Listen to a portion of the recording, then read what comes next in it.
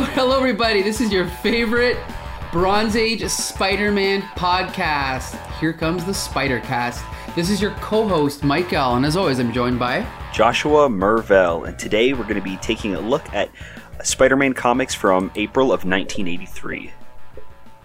That's right. And we have another special guest joining us this week. He's the host of the Windsor Public Library Graphic Novel Club. Why don't you tell us who you are, special guest? Hello, my name's Adam Pelche. As Mike explained, I am a librarian at Windsor Public Library. I host a graphic novel club and a film discussion club. The graphic novel club, we were on a bit of a hiatus, but we're coming back. We're doing an online version of it. So if you go to our Facebook page for the Windsor Public Library, you can look at it and you can join up. Awesome.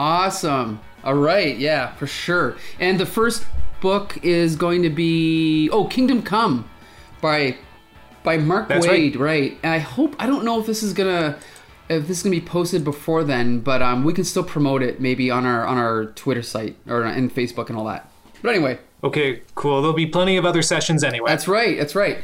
Okay, so yeah, we're gonna start off this week with Amazing Spider-Man 239. Before we jump into it, Adam, I just want to know, I know that you're a fan of comic books, but are you a Spidey fan? Spider-Man was my hero growing up. Really? Nice. He was the hero that got me into comics. Unfortunately, it was right around the time of the Clone Saga, so it was a weird time. Sure. But he's always had a place in my heart as being one of my favorite superheroes, and Amazing has always been one of my favorite titles. And this is a great one to get into as well, because this is part of the very famous Hobgoblin storyline. Yeah. Yes.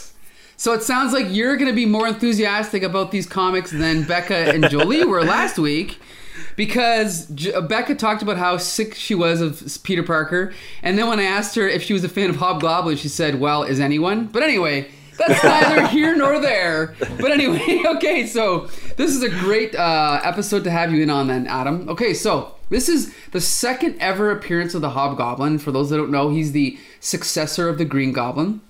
And at this point, his identity was a secret, which makes the Hobgoblin saga so cool, right?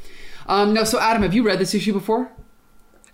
No, this was my first time. Wow. Okay, cool. Well, I'll quickly summarize it, and then we'll jump into the review. So, when last issue ended, we basically were introduced to the Hobgoblin suiting up for the very first time, and he's discovered an old secret headquarters of the Green Goblin and stolen all of his his costume and his weapons, and he's redesigned everything to create this new character that he is, which is the Hobgoblin. And so at the beginning of this issue, we see Harry Osborn, who I think this is only the second time we've seen Harry in 3 years worth of Spider-Man comics, right, Josh? Yeah, it's been some time.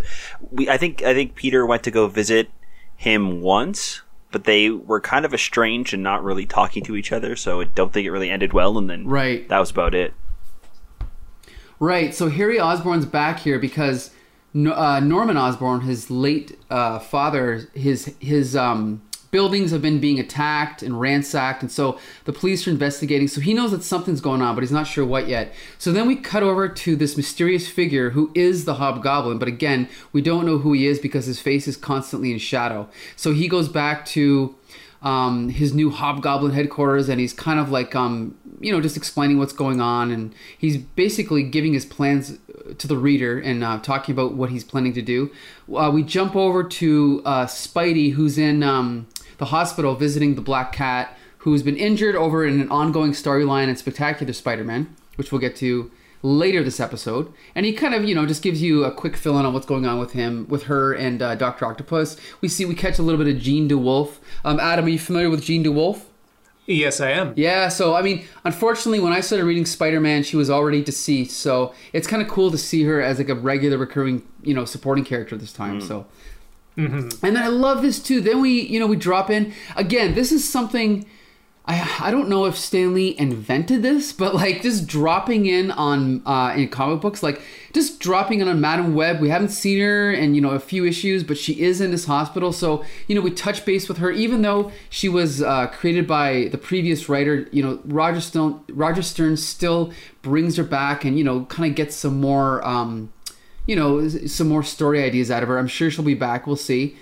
And then and then we cut over to some supporting cast with Lance Bannon doing a photo shoot with, who's this girl here? I don't even remember who it was. I can't remember her name.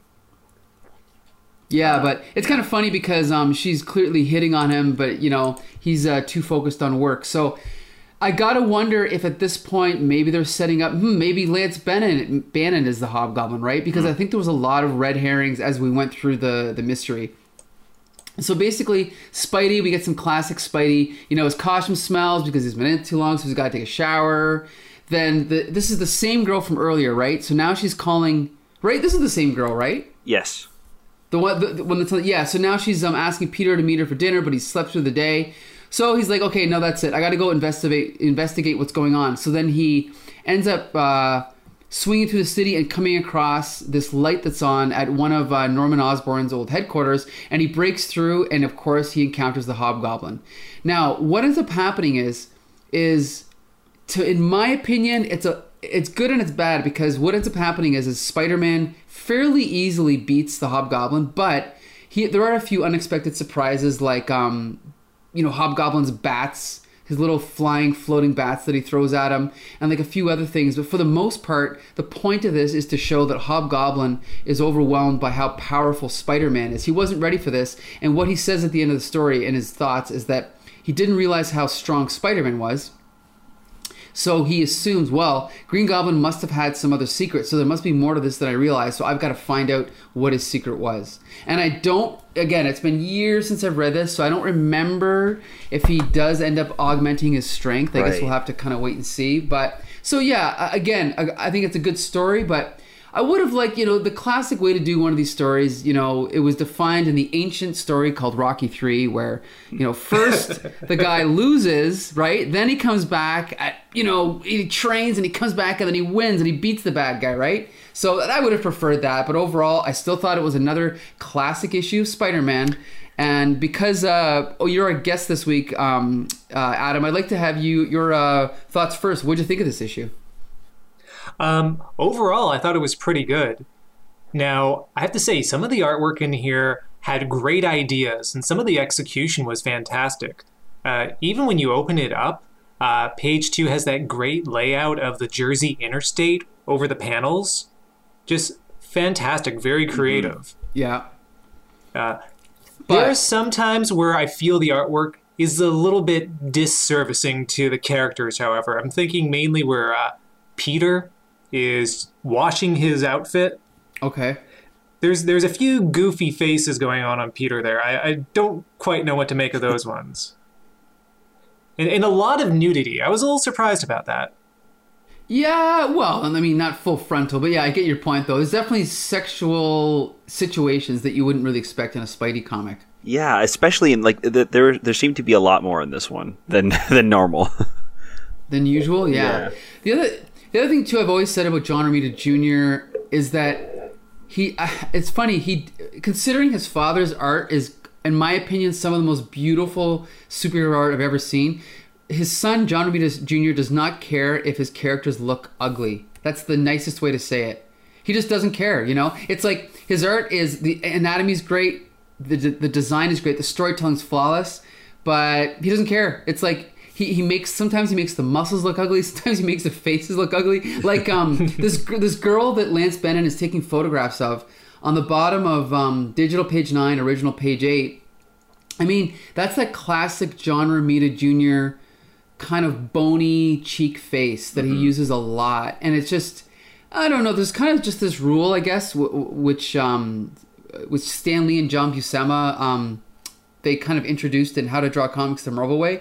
They said that every line you add to a woman's face adds a year to her life or to her appearance.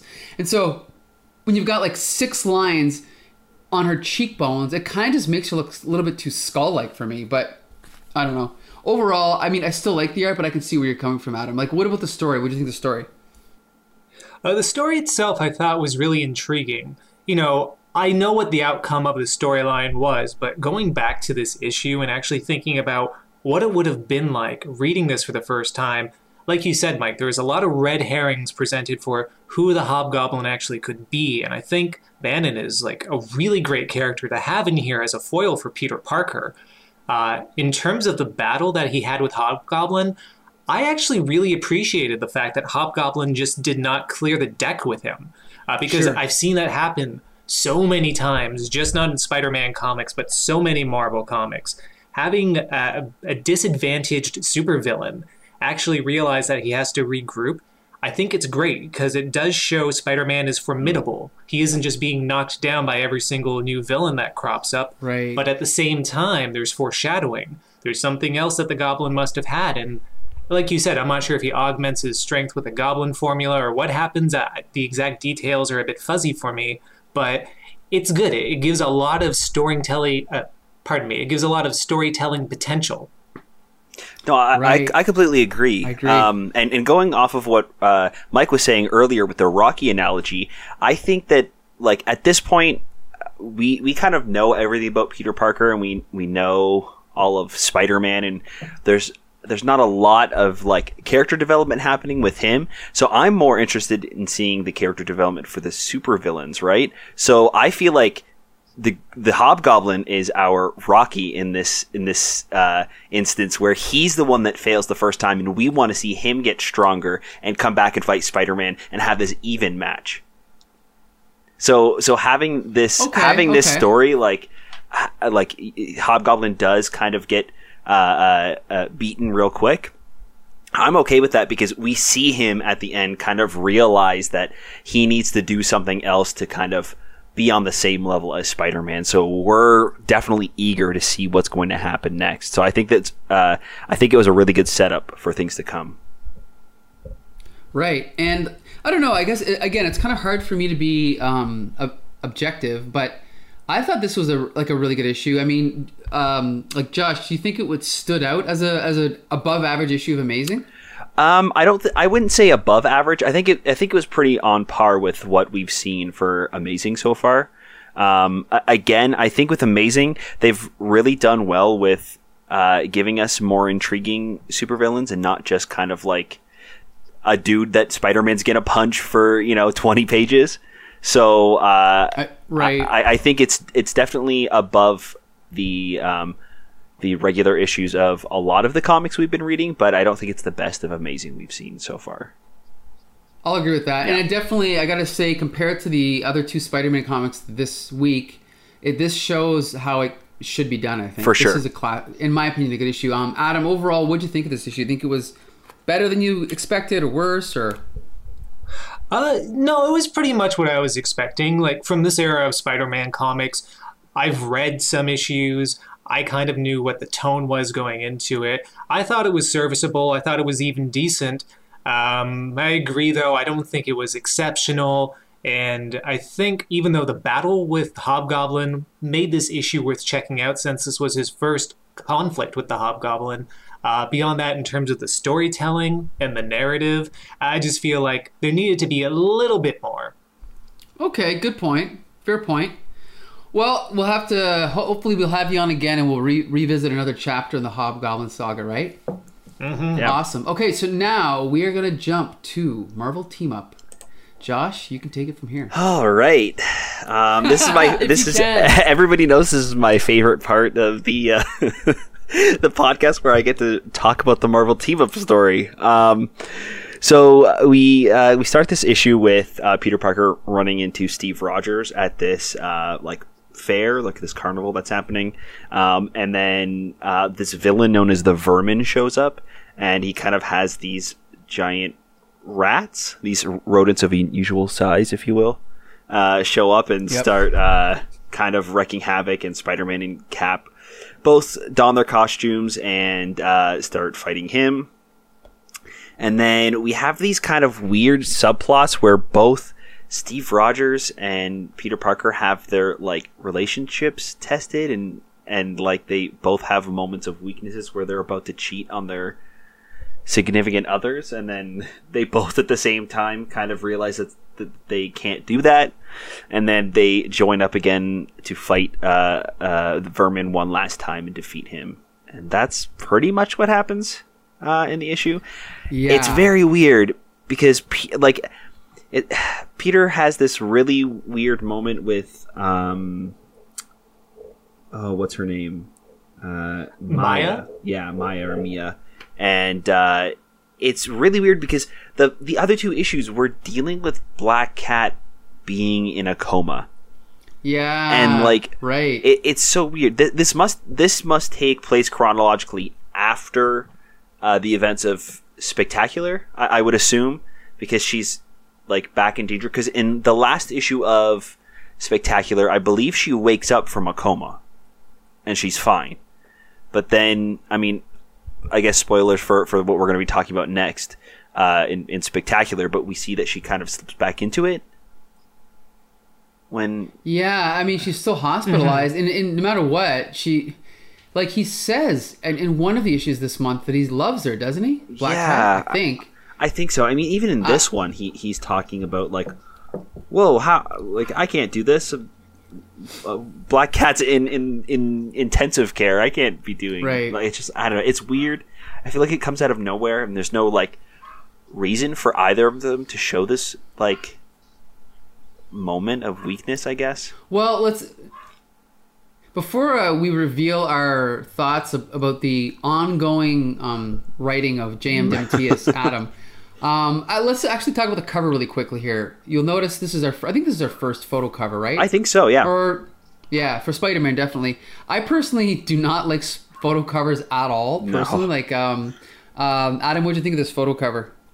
I thought it was the most god-awful thing I've ever seen. Right. It just... The Captain America mask is baggy. There's chin folds where it's supposed to be sticking to the neck. It's like someone threw a plastic bag over Steve Rogers' head. Spider-Man, I don't know what's with his costume. Maybe it's because of the scan, but his costume looks like it's glowing, and the webbing looks like it's inked on. I was going to say, it looks like the inking is drawn on. The webbing is drawn on. Yeah. It's just, no, it's horrible. It is. And, at least if they would have maybe filmed it at night and did some cool mood lighting to kind of hide the fact that there's these cheap costumes, I don't know, maybe in 1983 this looked cool, but considering cosplayers look better than this now, yeah, it looks ridiculous, But, yeah, Josh and I have had a lot to say about the quality of Marvel Team Up. But Adam, I want to know your thoughts on this issue, especially compared to the Amazings that we just read. I feel like there's a lot of animosity from you guys for this series. I don't know. I'm going to have to be a dissenter. I actually didn't mind it that much. The whole thing, I did agree. It seemed out of character for Peter Parker to have this sort of, how should I say this, conflict of interest. Is he going to be with Mia or not? But it was nice to actually see his kind of conflict paralleled with Steve Rogers. I actually thought that was an interesting choice for character development. Maybe it wasn't quite in line with their characters, but it was interesting. And this is a dark secret. I actually love Vermin. I think, really? I think Vermin's an underrated villain when he's used properly. The problem here, he was not used properly. He's more like a Captain America villain, or not a Captain America villain. He's more like a Captain Planet villain. Okay. All right. He's busting into the fair. Look at my rats and my lions, I guess he has. I'm not sure what they are. Attack the fair because we want food. I don't know. When it comes to good depictions of this character, he's shown as having psychological damage. The reason he's Vermin is because he's been conditioned to believe he is scum, that he comes from a lower income household. And so it kind of is like a psychological manifestation. He becomes the thing he's told. There's substance to that. Right. Here, he's just he's a weird werewolf dude. There's not much to him in this. Right. So with that said, I always love seeing Vermin. Even when it's poorer, I love seeing the guy represented. Now, where have you come across Vermin in other stories? Probably you're going to see him in a lot of 90s material from Spider-Man. Around Maximum Carnage, you're going to see him around there a little bit. And a few storylines in the late 80s as well. Exact titles or storylines are escaping my mind, but they did some good stuff when his character reformed and became human again. And a lot of conflict he was having, struggling with that inner beast within.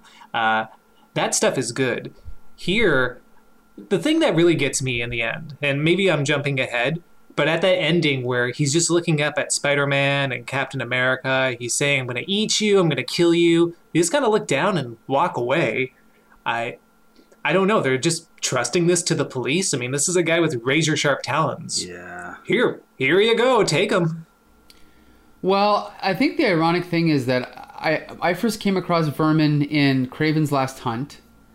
And then he also came back in a sort of sequel to Kraven's Last Hunt in Spectacular Spider-Man. But both of those were written by J.M. DeMatteis.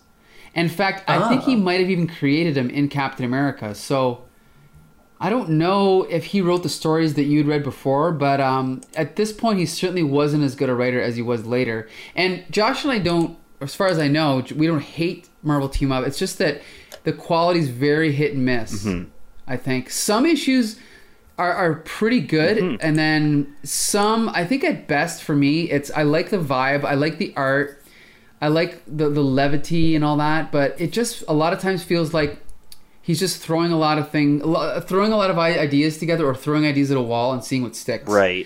And yeah, and again, like with Amazing this week, we saw a plot that was very clearly laid out and was, it was really cool to follow. But this, again, with the parallels between Steve Rogers and Peter Parker, it might be cool, but in my opinion, it might be trying a little bit too hard to force kind of like a theme on this when it doesn't seem to fit either character. The idea that they would cheat on their girlfriends, Right. I think that this was definitely an above average issue of Marvel Team Up, because for the most part, we kind of see Spider-Man just picked up and plopped into somebody else's story, and he doesn't belong. And I think that's where my problem is with Marvel Team Up a lot of the time is it just Spider-Man doesn't belong in the story, and he's just there for everybody else to read the other person's story, which is fine, but there has to be some sort of reason he's there, right? Like, make him a part of the story if this is going to be a Marvel Team Up, not, Spider-Man just kind of there along for the ride. So I did at least like that there was kind of a reason for Spider-Man and Cap to team up in this one. We have Peter and Steve Rogers already having a pre-existing relationship, so when they get together, it makes sense that these two heroes are together because they have just happened to bump into each other, and their alter egos are familiar with each other. So then when they both sense danger, they change into their hero form and run out and have that team up. So that's fine. That's definitely better. It's definitely better. It's definitely more well done in this issue than it's most. Definitely more better. Yeah, definitely more better. No, it's so I did enjoy that more than most of the other Marvel team ups we've read, but I think that the Vermin story, it felt weird. I think maybe with the subplot that they were trying to do with that kind of like cheating storyline. I don't know, what did you guys get? Like, why?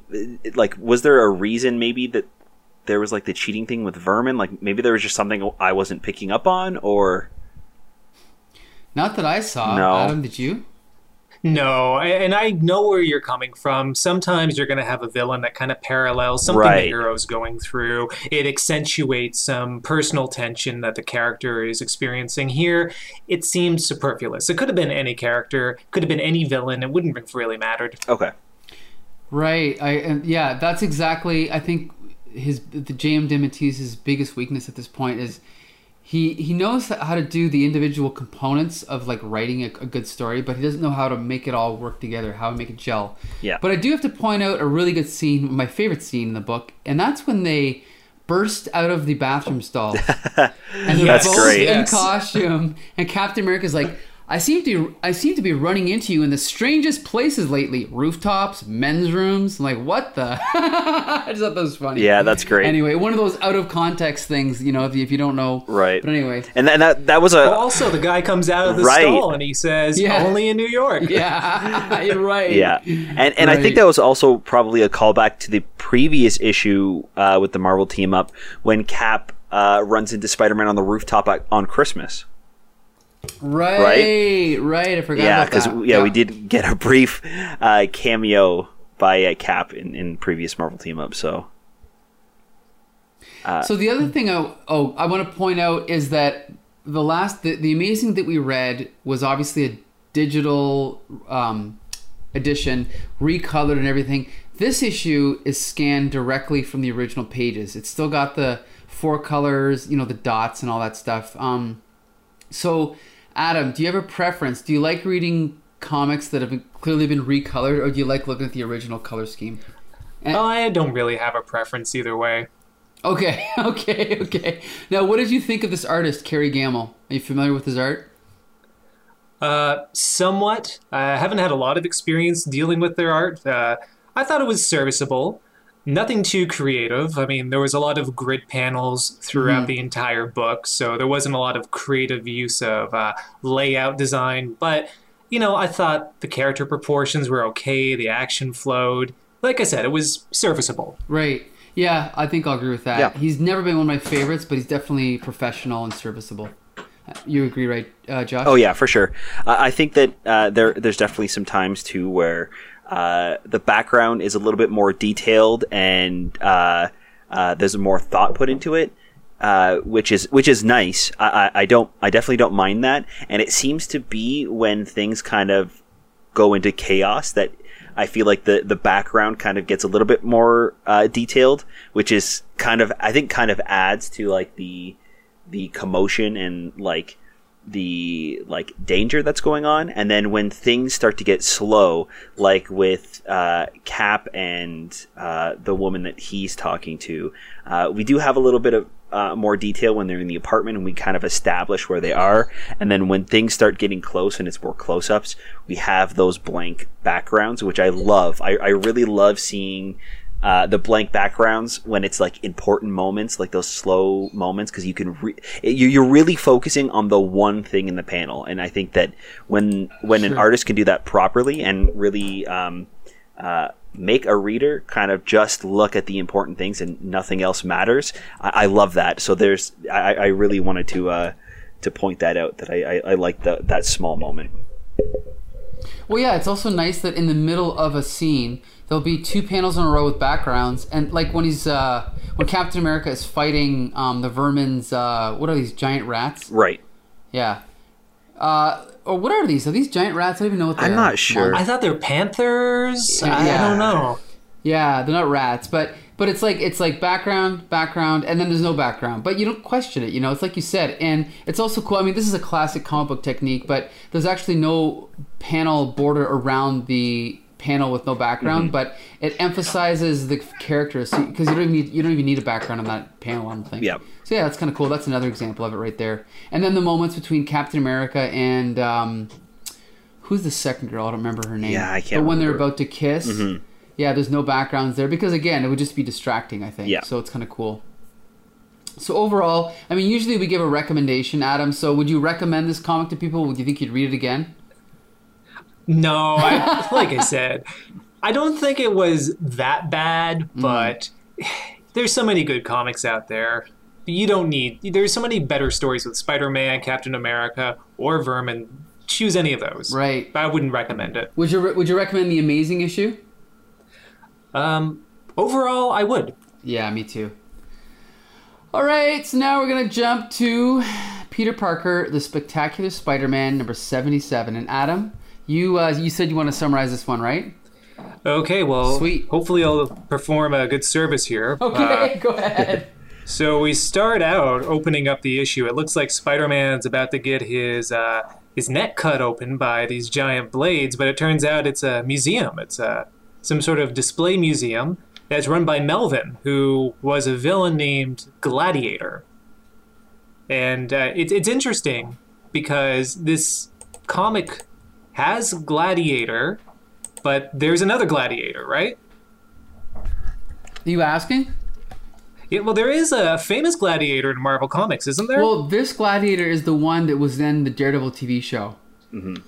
So so this is the one. I was a little confused about that. Okay. Yeah, although he doesn't look anything like I thought, but I would have to research it, which I didn't do.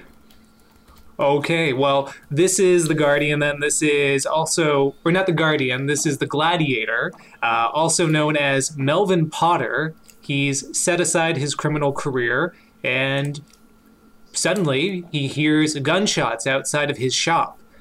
There's 3 thugs running away from police, running away, jumping over a fence, escaping, and making their way into Melvin's store, which is a costume store. Now, breaking in, the police, of course, pursue. They don't quite catch the thieves, but there's Melvin right behind them, trying to figure out what's going on. He's going to phone the police, but then they shoot him, or at least shoot past him, threatening him. Oh, actually, I'm sorry, I remember. They did shoot him. They shot him right in the arm. Which he just brushes off, apparently. He takes it like it's a scratch. Then we cut to Spider-Man being by the bedside of Black Cat. So pretty familiar from Amazing Spider-Man. The layout of Black Cat's hospital equipment, completely different from Amazing, though. So we'll touch on that a little bit later. Then we have some radical dream sequences as Peter is snoozing next to Black Cat, thinking about his battle with Doc Ock. There's the psychedelic pink dream that he's having. It almost looks like Doc Ock is like Krang from the Teenage Mutant Ninja Turtles in one sequence. And as Spider-Man is sleeping, going, I'll fight you, I'll fight you. In comes Doc Ock through the hospital window to engage in battle with Spider-Man. So, of course, the usual Spidey Doc Ock fight happens, as we've seen time and time again. But then Doc Ock goes for the kill. A threatening blow right to the face knocks Peter down, and he doesn't kill him. Instead, he stops the life support system that is giving Black Cat her very sustenance, her life. I guess she was on life support. I didn't know that was a thing in the previous issue that wasn't explained. But this is the case, and so he says, we will meet again. We'll meet you in, I think it's the next day or the next night. And he walks away. So there's that. Yeah. So that was completely pointless. We get another cameo by DeWolf. So again, much like Amazing Spider-Man, swings out. You know, I would question this, but I'll get into that a little bit later. Anyway, as he's swinging out, of course, he sees the police who have congregated around Melvin's costume store because they've tracked down the thieves into there. And the thieves, I guess, have coerced Melvin to put back on the gladiator armor, and he is going to fight their way through the cops to freedom, or so they're hoping. Well, anyway, the usual thing happens. Spider-Man comes through, he oversees the conflict, he tossles up all the bad guys, webs them up, and then Gladiator, I guess, has some really great hallucination. He must have been smoking some stuff in another panel, because then he sees Spider with a trident and this net like he's a gladiator himself and engages Spidey in battle. Of course, after a brief skirmish that lasts, I think, about 3 pages, Spidey stops Gladiator in a fit of anger from his desire to kill these thieves who manipulated him. And in the end, Gladiator puts down his helmet and says he's giving up this costume life, that he just wants these thieves to be arrested by the police. In the end, I don't think there's anything else to say. That basically sums up the entire issue. Yeah. Bill Mantlo has done some really good stuff in Spectacular, but this, unfortunately, is another in a streak of sort of just filler, I think. What do you think, Josh? Yeah, I don't mind filler. I really don't. If you're going to tell a story in one issue that doesn't affect the overall arc of a multi-issue story, I'm fine with that. But it has to be focused on those characters and what's happening in this issue. And I felt like this was trying to do a little bit of both. I really actually kind of like the stuff with Gladiator. I wanted to see a little bit more of that. I wanted to see maybe a little bit more interaction between Spider-Man and Gladiator, maybe kind of talking it out, but like trying to calm Gladiator down, but we really don't really see any of that. I think we focus way too much time on the Doc Ock stuff. Even though the dream sequence was really nicely done with like Spider-Man having a dream while Doc Ock is actually creeping up to the hospital. We're kind of like cutting back and forth between real life and the dream. I thought that was really well done, but I think story-wise, it just doesn't add anything to the story to what's going on with Gladiator and the rest of things. Spider-Man just happens to swing by while all of this is going on. So there's really Spider-Man doesn't really do much to change anything. Like they were getting arrested and Gladiator wasn't attacking the police, and then Spider-Man showed up, right? I don't think. Like Gladiator was going to stop because he was talking beforehand that he's not going to do this. He already gave up that supervillain life to the thugs. So when he walked out, I assumed that Gladiator was already going to hand them over to the police. And then that was the insinuation, right? And then Spider-Man shows up, and that's what makes him kind of revert back into like the Gladiator like evil persona, and then he snaps out of it afterwards. So I don't know. There's a lot of great elements I feel in this, but in the end I don't think that they fleshed well together. Yeah, I'll agree with that. And it sort of makes me wonder why were the Ed Hannigan issues so good? I mean, he wasn't credited as a co-plotter, but either he was co-plotting or he was suggesting, or his art was just so good that he made any story work. But I just feel like one of the biggest problems is the art, again, by Al Milgrom, just feels like a big mess. Like, I mean, it is helped a little bit by Jim Mooney's inks, but I'm not a fan of this art. Adam, what do you think of this art? Oh, no, I thought it was a disservice to the issue. No, absolutely. Even that, I think it's Real Page 3. Okay. I'm losing track here. No, Real Page 4.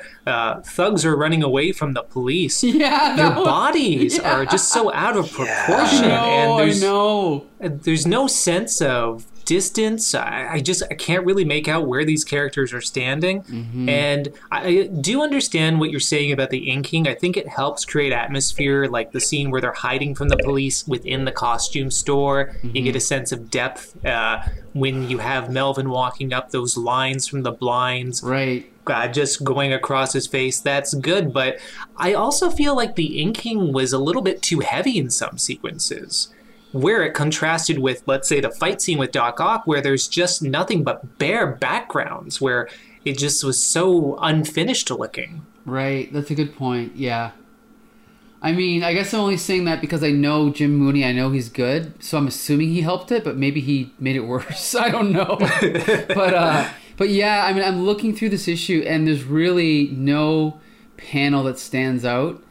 And I mean, you could say that maybe the storytelling is good, but I mean, when the figures, it's funny because I grew up with Al Milgrom and I always just thought he was just okay. But the more I look at his art, he just really had no clue what he was doing. No offense to the guy. I'm sure actually I think I've met him. He's a nice guy, but at this point in his career, he just had no grasp of anatomy, perspective, design. Like on his best day, he's a poor man's Frank Miller. But in this issue, I think it was pretty bad. Josh, what did you think? Yeah, there's times I think where the art is fine, and then others where everything just looks just like slightly off. Like it's, right. I think that like what we were talking about earlier with the goons running away from the police, that's really where it stands out and stuff like that. Where it's just like, those are people running away, but like how? Well, why are they? Why are they? Why do they look like this? I think some of the stuff looks pretty good and interesting, but for the most part, I don't think it works. Again, I'll jump back to and maybe it's just the coloring and the inking that does it for me with the dream sequence. But I really like again how everything was laid out with the parallels between what's happening in the real and the dream. I like some of the close-ups of Spider-Man, and we have like the dots in the background. Like there are some things that work, and then other things just really don't. Right.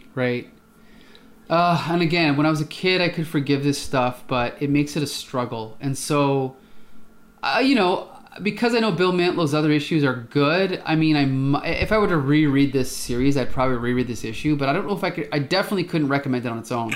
Adam, what do you think? I just am torn because it feels like this was 2 issues crammed into one. Was this going to be the battle with Doc Ock, or was this going to be the Gladiator story? And I'm with you. I think the Gladiator story is actually pretty good. It's compelling. I think we see a lot of stories where Peter wonders what he can do to actually rehabilitate a lot of these villains he fights, and here's one who's actually wanting to rehabilitate. I think there's great storytelling potential there. But with the Dr. Octopus fight, not only is it the same thing we saw before, but it ends on a false note and something really out of character for Dr. Octopus. If he's out cold on the floor, why wouldn't he just kill him? Yeah. Because I want to make you suffer. No, never has Dr. Octopus been that stupid, except I guess he has been because here he's doing this in this issue. Yeah. Right, and if that were the case, why didn't he just kill Black Cat then? Like, yeah, he took the life support away, but like he unplugged her from the wall and then walked away. You know what I mean? It's like, dude, you have metal arms. You can just put it through her face. What are you doing? I don't understand why writers think... I mean, all you have to do when you're writing a scene that bad is just go delete and then rewrite it. Just make the villain try to kill the hero or try to kill Black Cat and have Spider-Man stop him. It's just as simple as that. Because it's like you said, even... I don't want to mention a certain TV show, but even the very, very, very best of TV shows have crossed that line where a bad guy has the opportunity to kill the hero, and they're like at the last moment, no, I'm not going to kill you. I'm just going to do this other thing. Right. It's just, or like give a reason why they can't.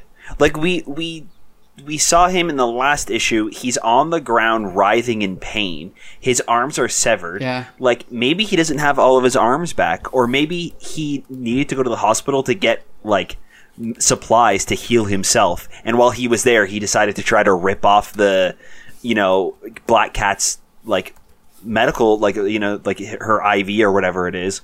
And then run away. So that they give him an excuse to run away and not stay and just kill them both.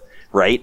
Like, it's that easy to just come up with something. We saw him in the last issue in pain, like rolling on the ground, screaming. He's fine in this issue, right? Like, Spidey even says, whoa, you got all your arms back? That was quick. Like, come on. Just there's so many other ways you can do that without having like this weird, like, out of character moment. Exactly. Agreed. Yeah. So, like I said, I don't recommend this. Did I ask you it, Adam? Do you recommend this one? No, you said no. Oh, yeah, I didn't actually answer. Okay. You know what? I'm going to say a soft no. Only soft because I actually did like the Gladiator element. Okay. I wish it would have been developed more. It would have been a nice one and done, but sure. But it's a soft no. I will say, though, when I hear Gladiator in Marvel Comics, I was actually thinking about the interstellar alien Gladiator. Yes, I Googled that. I forgot about that Guardian with the mohawk. I forgot about him. Josh, you know him, right? Yeah. Yeah, I completely forgot about him. Sometimes those generic names, like Guardian and Sentinel, like they get used so often that I forget that there's other, versions of the same name. Yeah. But anyway, before we wrap up, Adam, I just want to ask, for anyone that doesn't get Spidey, how could you explain... I mean, you talked a little about this at the beginning, but I mean, this was the first comic I was obsessed with. Like, when I got into Spider-Man in the late 80s, this was the first character where I was like, I have to own every single comic Spider-Man's ever appeared in. Like, can you explain Spider-Man's appeal? I think it's a couple things. First off, the costume is great. Yes. And the costume is just allowing the person to be anonymous. Like, it could be anyone under the mask. I know it's been said before, but I think that's an appeal of it.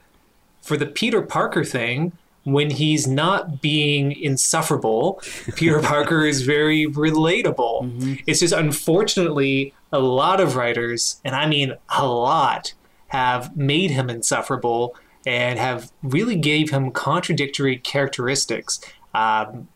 I think right now, and I should say over the past few years, they've been doing some service to Peter in contemporary issues of Amazing, and there are some great runs. And I think it's when Peter is an empathetic and relatable character, that's what really makes it solid. It's a great appearance and a character that you can relate to. He's fallible, he's human, he makes mistakes. That's right. Do you have a favorite writer or a favorite story that you can recommend? Oh, that's a very tough one. I think a great introduction, though, is The Gauntlet. I don't think I've read The Gauntlet. It was a pretty contemporary run. It was after One More Day. So a lot of people, they were putting down the books and they were saying, no, we don't want to read this. What it did was it basically reestablished Peter fighting classic villains, but updating it for modern times. And it did it in a way where it wasn't just for the sake of being gritty. It actually made compelling and very suspenseful stories with Spider-Man fighting traditional villains, but also really exploring the themes of each character, especially themes like the dehumanizing of someone like the Lizard.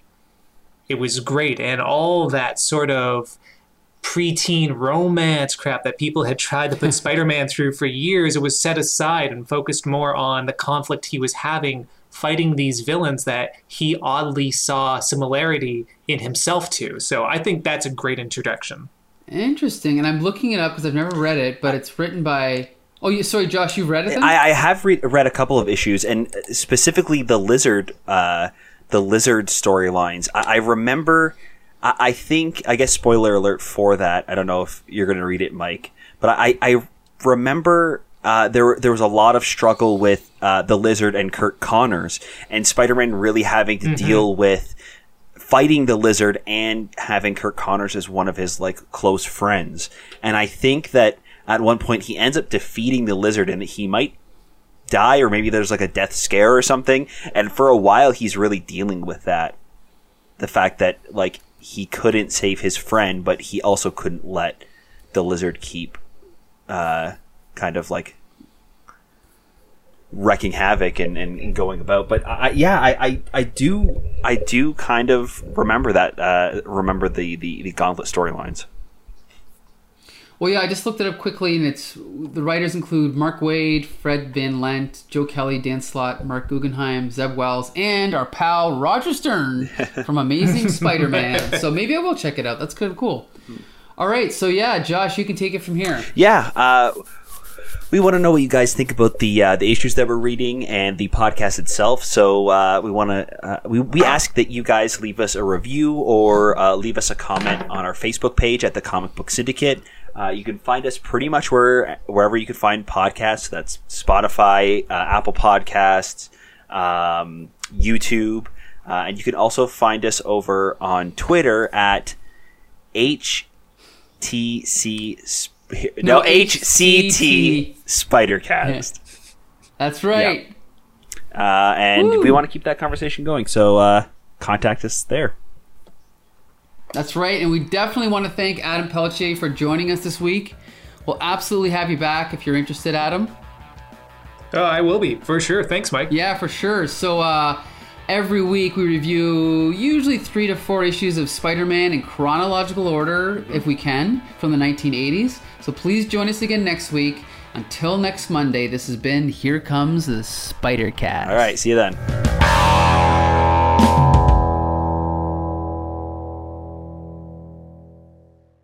Grab a 30-day free trial of Live by Live Plus, and you'll get unlimited skips, commercial-free music, and all of the podcasts and live streaming events you can handle. Visit livexlive.com/podcast1 to learn more and start your free trial.